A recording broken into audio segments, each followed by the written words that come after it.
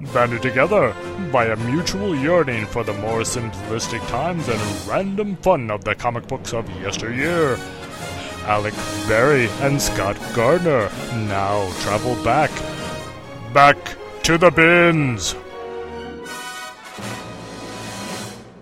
What's up, everybody, and welcome to Back to the Bins number 13. My name is Alec Berry. And I'm Scott Gardner. And we are bringing you the random fun of the past again this week with the comic books of yesteryear. I almost screwed that up. But it's Scott's turn to talk, and I'm going to let him talk and do his thing. All right. Go for it. Lucky 13, or maybe unlucky 13. We'll just have to see how this we may crash and burn out. this episode, folks. There you go. The episode where they fall on their faces. The episode where Scott gets killed off. Oh, God. Eric Peterson's listening right now, and he's rubbing his hands together, and he's like, yes. Yes. Finally.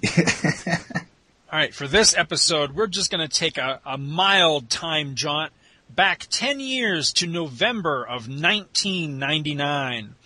Okay. This is Image Comics, your stomping ground here.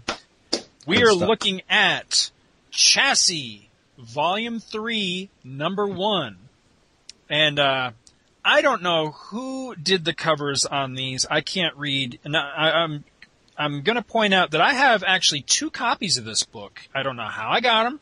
Don't remember where I got them, what I paid for them, or whatever. They probably were part of a collection I bought. But it's 2 covers. One of them, I guess, must be a variant, but I don't know which one's the original and which one's not. But they're both really nice. I mean, one is just a beautiful, shot of just this beautiful woman. This Chassis is the main character in this, standing with a trophy, and then another one is like this purple cover of like a diagram of her race car thing, and then like a nice shot of her butt, basically. I think this other one might be Matt Bush, but I'm not exactly sure. Anyway, story in this is written by Joshua D.M. Dysart, with art by William O'Neill, inked by Larry Welch. Original cover price on these, a whopping $2.95. And I'm just going to come right out of the chute and say I think it's $2.95 too much. Ooh. I was not impressed with these with this book at all. I'm sorry. I can't bring the love for this particular. I support the Image stuff, and I'm not one of these people to knock Image just for the sake of knocking Image, but wow, was this book. It's not that it wasn't good, it's like it tried to throw in everything and the kitchen sink in this first issue to hook you, and instead it just turns into like this big convoluted thing where you walk away from it going, what the hell was that all about? There's a slight, I don't know if it's meant to be a recap or if it's just to put you in the world that you're in or whatever, but something has happened, and this is actually like an alternate history to where something happened right around the end of World War I that basically set the world on a different course, and technology is king. And it's almost gives the feel in this like the Gilded Age never quite ended. So this is the world of 1949, and like flying race cars is the big fad sport that everybody's into. And right off the bat, the issue starts with a flashback, and it just says 15 years ago, but it doesn't give you a year. So right off the bat, you've got to do a math problem to figure out what the hell year this is supposed to be. And the character Chassis, her father's holding some big shindig at his mansion, and Amelia Earhart is there, and they strike up a conversation, and she asks, well, where is Chassis? How's she doing? And we get a flash forward to now, but now, of course, is the year 1949, and there's a race underway with these flying like hover car type of things, but it's kind of cool because it's like, it's 40s style cars, that are like hover converted, like Back to the Future or something, and they're racing on like a big, like indie track type of thing. The art's really nice. It's just the story is so, I don't know what they're going for here. But, Chassie's in this race, and she's all pissed off because evidently she got maneuvered into this race. She didn't really want to do it, but she has a line about it's all because of that damn comic book. And then I like how her name's Chassie. Yeah. She's a car driver. Yeah, exactly. Well, she's got a pretty nice chassis too, so I think maybe that's got something. That it's supposed to be some sort of play on. I don't know. It's all very strange. And then we cut to a 2-page thing that's, I guess, supposed to be an excerpt out of the comic that she's all pissed off about. Then we get what I guess is supposed to be another flashback back to this party of 15 years ago, but it doesn't say anything like that. It's just all done in like gray tones. Then the next page is 2 weeks ago, and it tells the story of Chassie going to meet with the people that are putting out a comic book about her life story, and she's not happy about it. She doesn't like how the material is coming out, and basically that it's telling, stories about her that she doesn't approve of and everything, so she's trying to pull out of the deal. And the guy who's the head of this comics company, begs her to just give him a chance. He wants her to meet the, oh my God, every episode. All right, keep going. He wants her to meet with the artist on this series. This was the sole part of this book that I thought was actually pretty cool. It turns out, now keep in mind, this is an alternate timeline where apparently World War II never happened. So the artist on her comic book is Adolf Hitler. I got kind of a kick out of that. I thought that was kind of an original idea. It's kind of interesting. But it's only kind of cool for like 2 panels, and then there's a whole thing where he's talking about, his use of dramatic license, and, he wants to express his values and all that. And it kind of degenerates into, you're seeing Hitler as, he basically was, but he's being suppressed because in this reality he's a comic book writer rather than, whatever Hitler was. So it's so, I don't know what they were going for in this. She storms out of the comic book place, and she's confronted by a reporter who wants her reaction to the fact that her chief racing rival is going to have a comic published about his life story now. And she makes a snide comment without really thinking about the fact that she's talking to a reporter. She tries to retract what she said, but of course it winds up all over the print. And so now this is how she wound up kind of having to face this guy in the race that we saw at the beginning of the issue. From here, it just gets into all this stuff with this guy who we saw earlier was part of her pit crew.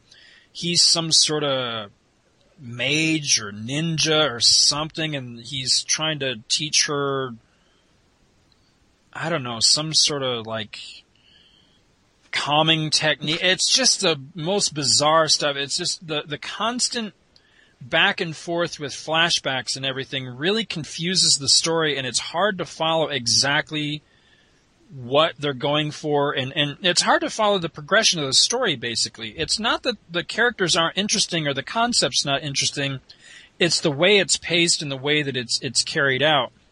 But the issue has a cliffhanger where we go back to the beginning of the race that we saw, that the issue started with, and it turns out that some sort of robot that's been deployed to, I guess, sabotage her vehicle or whatever, is actually clinging to the bottom of her hover car in this race. So, that's the cliffhanger. We're left wondering, what is this robot going to do? Is he going to try to kill her or what's going on. So the cliffhanger is a flashback. Yeah, exactly. Where's the suspense in that? It's very strange. I mean, the art was not bad, and the characterization was decent and all that. There was a little bit of intrigue to it, but ultimately, the way the story is paced with the constant flashbacks, flash forwards, most of them, not labeled in any sort of way. There's no linear sequence to the book at all. It's constantly all over the place. It makes it very hard to understand what's going on, who these characters are, how they all relate to each other, and exactly what their deal is. So as a first issue, it just utterly failed because I was not invested enough in any of these people or their circumstances to care in the least. I mean, even if somebody just handed me the next issue, I don't know that I'd be interested to read it. So that's kind of a shame because, the concept was kind of cool and the art's not bad, but it's just the story was just, wow, right over me. I mean, I just could not tell what was supposed to be the point. There is a little write-up in the back, thing called Under the Hood, written by the author of this issue. And I guess this was actually a title that came over from another company. So maybe, if you had been following this at whatever company the title had been at prior, maybe, you'd be able to follow it. But seeing as how this is the first Image issue, it's a new number one. They needed something to bring you up to speed on, what was going on, and, so that you could jump on board. And it just completely fails in that aspect. The only redeeming quality to this at all, in my opinion, is there's a nice full page. I guess it's intended to be it's either an ad or a teaser image or something, but it's for the alternate cover for the next issue for number 2 by Matt Bush. It's a really nice piece of art. Really like it. It's very nice. And, he's a semi-famous Star Wars artist, so that's nice.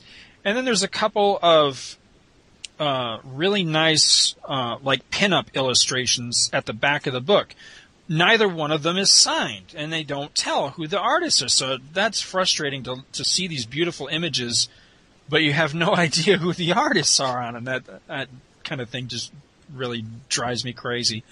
So overall, chassis number 1, a bit of a flop, I think. I didn't care for it. Now, you're the Image man. Are you familiar with this character or this title? Do you know what I'm talking about? I've never read it, so I cannot comment on it. You said it was excuse me. You said it was volume 3, so I mean, maybe that adds up to your, the lack of understanding the characters. And you mentioned that it came over to Image. This was the first Image issue. Mm-hmm. I don't know. I've never read it, but I can see your point of where it seems like it might be a great idea, but the message wasn't conveyed too well throughout the way it was told. I've had that. I've had that experience before reading something. So, yeah, I like the idea of alternate histories and that sort of thing. When I started this issue and it gave the little blurb thing at the beginning about basically how this was a continuation of the world as it had existed pre-World War I or the World War I era moving forward without, the world having, gone to World War II and all that. I was intrigued by that. I thought that was an interesting idea. I just, they just kind of fail with carrying through on a great concept, because the idea that, that the world had continued to progress and go forward from, say around 1913 or so, going up to, 1949. That's an interesting idea because that was a very innovative time in America in particular, and the idea that, they give you a very Art Deco world. So they had the potential to create something that could have looked a lot like how Batman the Animated Series looked. You know, that whole Art Deco world and that whole like retro future technology and stuff like that. You know, they really could have done very well with that, but other than the flying cars, it didn't really feel like an alternate world at all. You know, it just kind of failed in the concept, I thought, which it was a shame. Could have been something really cool. What do you got? I got another book coming from I'm just going to call it the minor long box. Call it the minor long box. But this is The Mask, #1 of 4, published by Dark Horse Comics, cover dated August of 1991. This is written by John Arcudi, art by your favorite artist, Scott, Doug Monkey. Oh, God. You did that on purpose. Yep. Alright. First of all, let me say this is an awesome cover on this issue. Like a really freaking awesome cover. It's just the Mask holding a gun and he's aiming at you and he's just pulling his face off and he's ripping it off. There's blood gushing. It's awesome. That's just the first intent. Story on this, pretty good. I'll break it down. We start off with a woman known as Kathy, and she's coming to the police station, and she's like talking to her purse. For some reason, she's acting crazy. People are looking at her. She's asking for a Lieutenant Kellaway.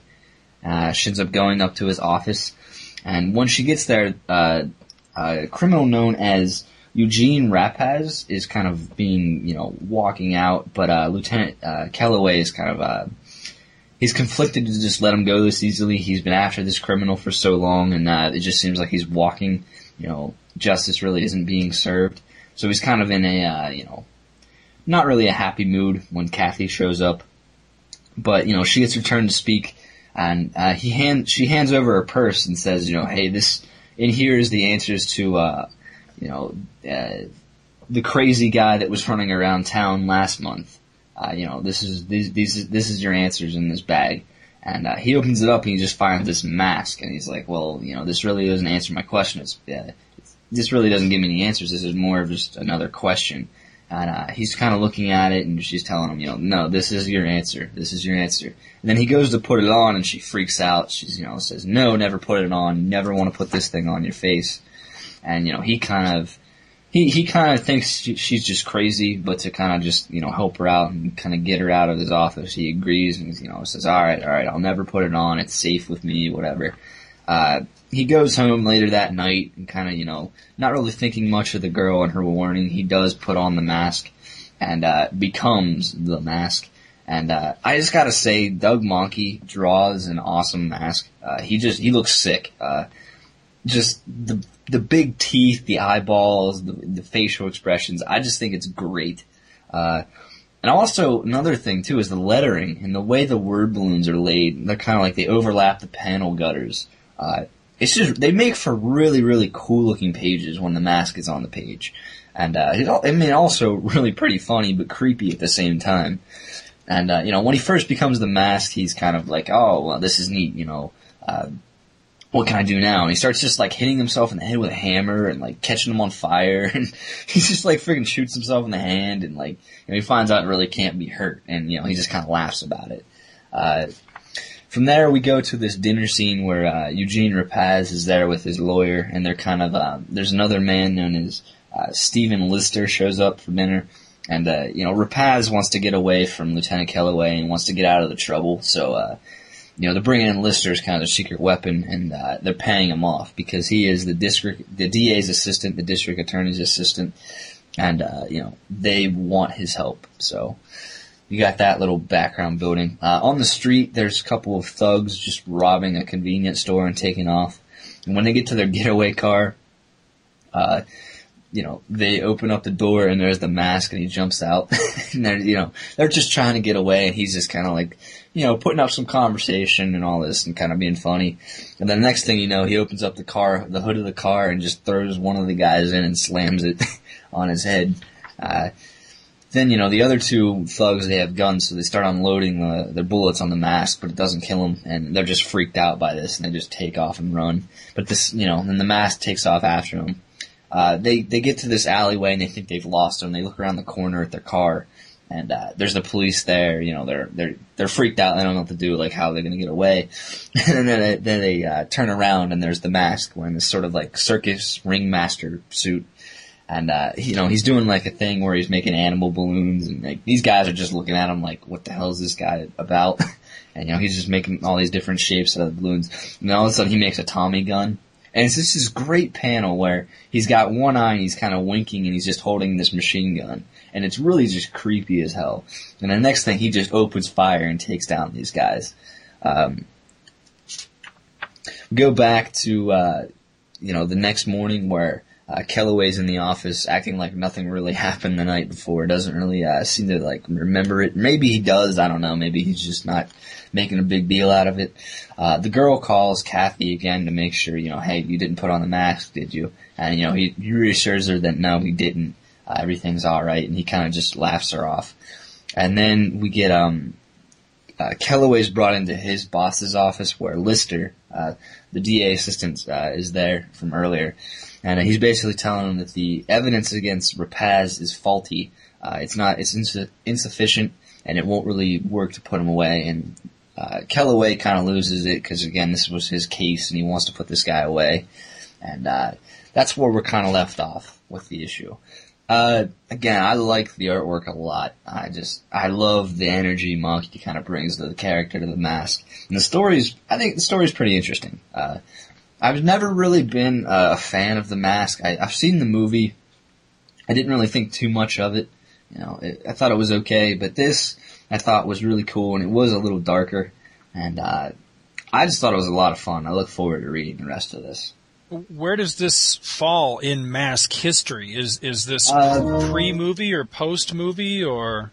I don't know. It's 91, so when did the movie come out? I mean, I would think this is probably pre-movie.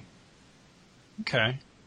Yeah, I'm not sure. I remember the movie vaguely. I don't even know that I actually sat and watched it start to finish. I just remember when it came out.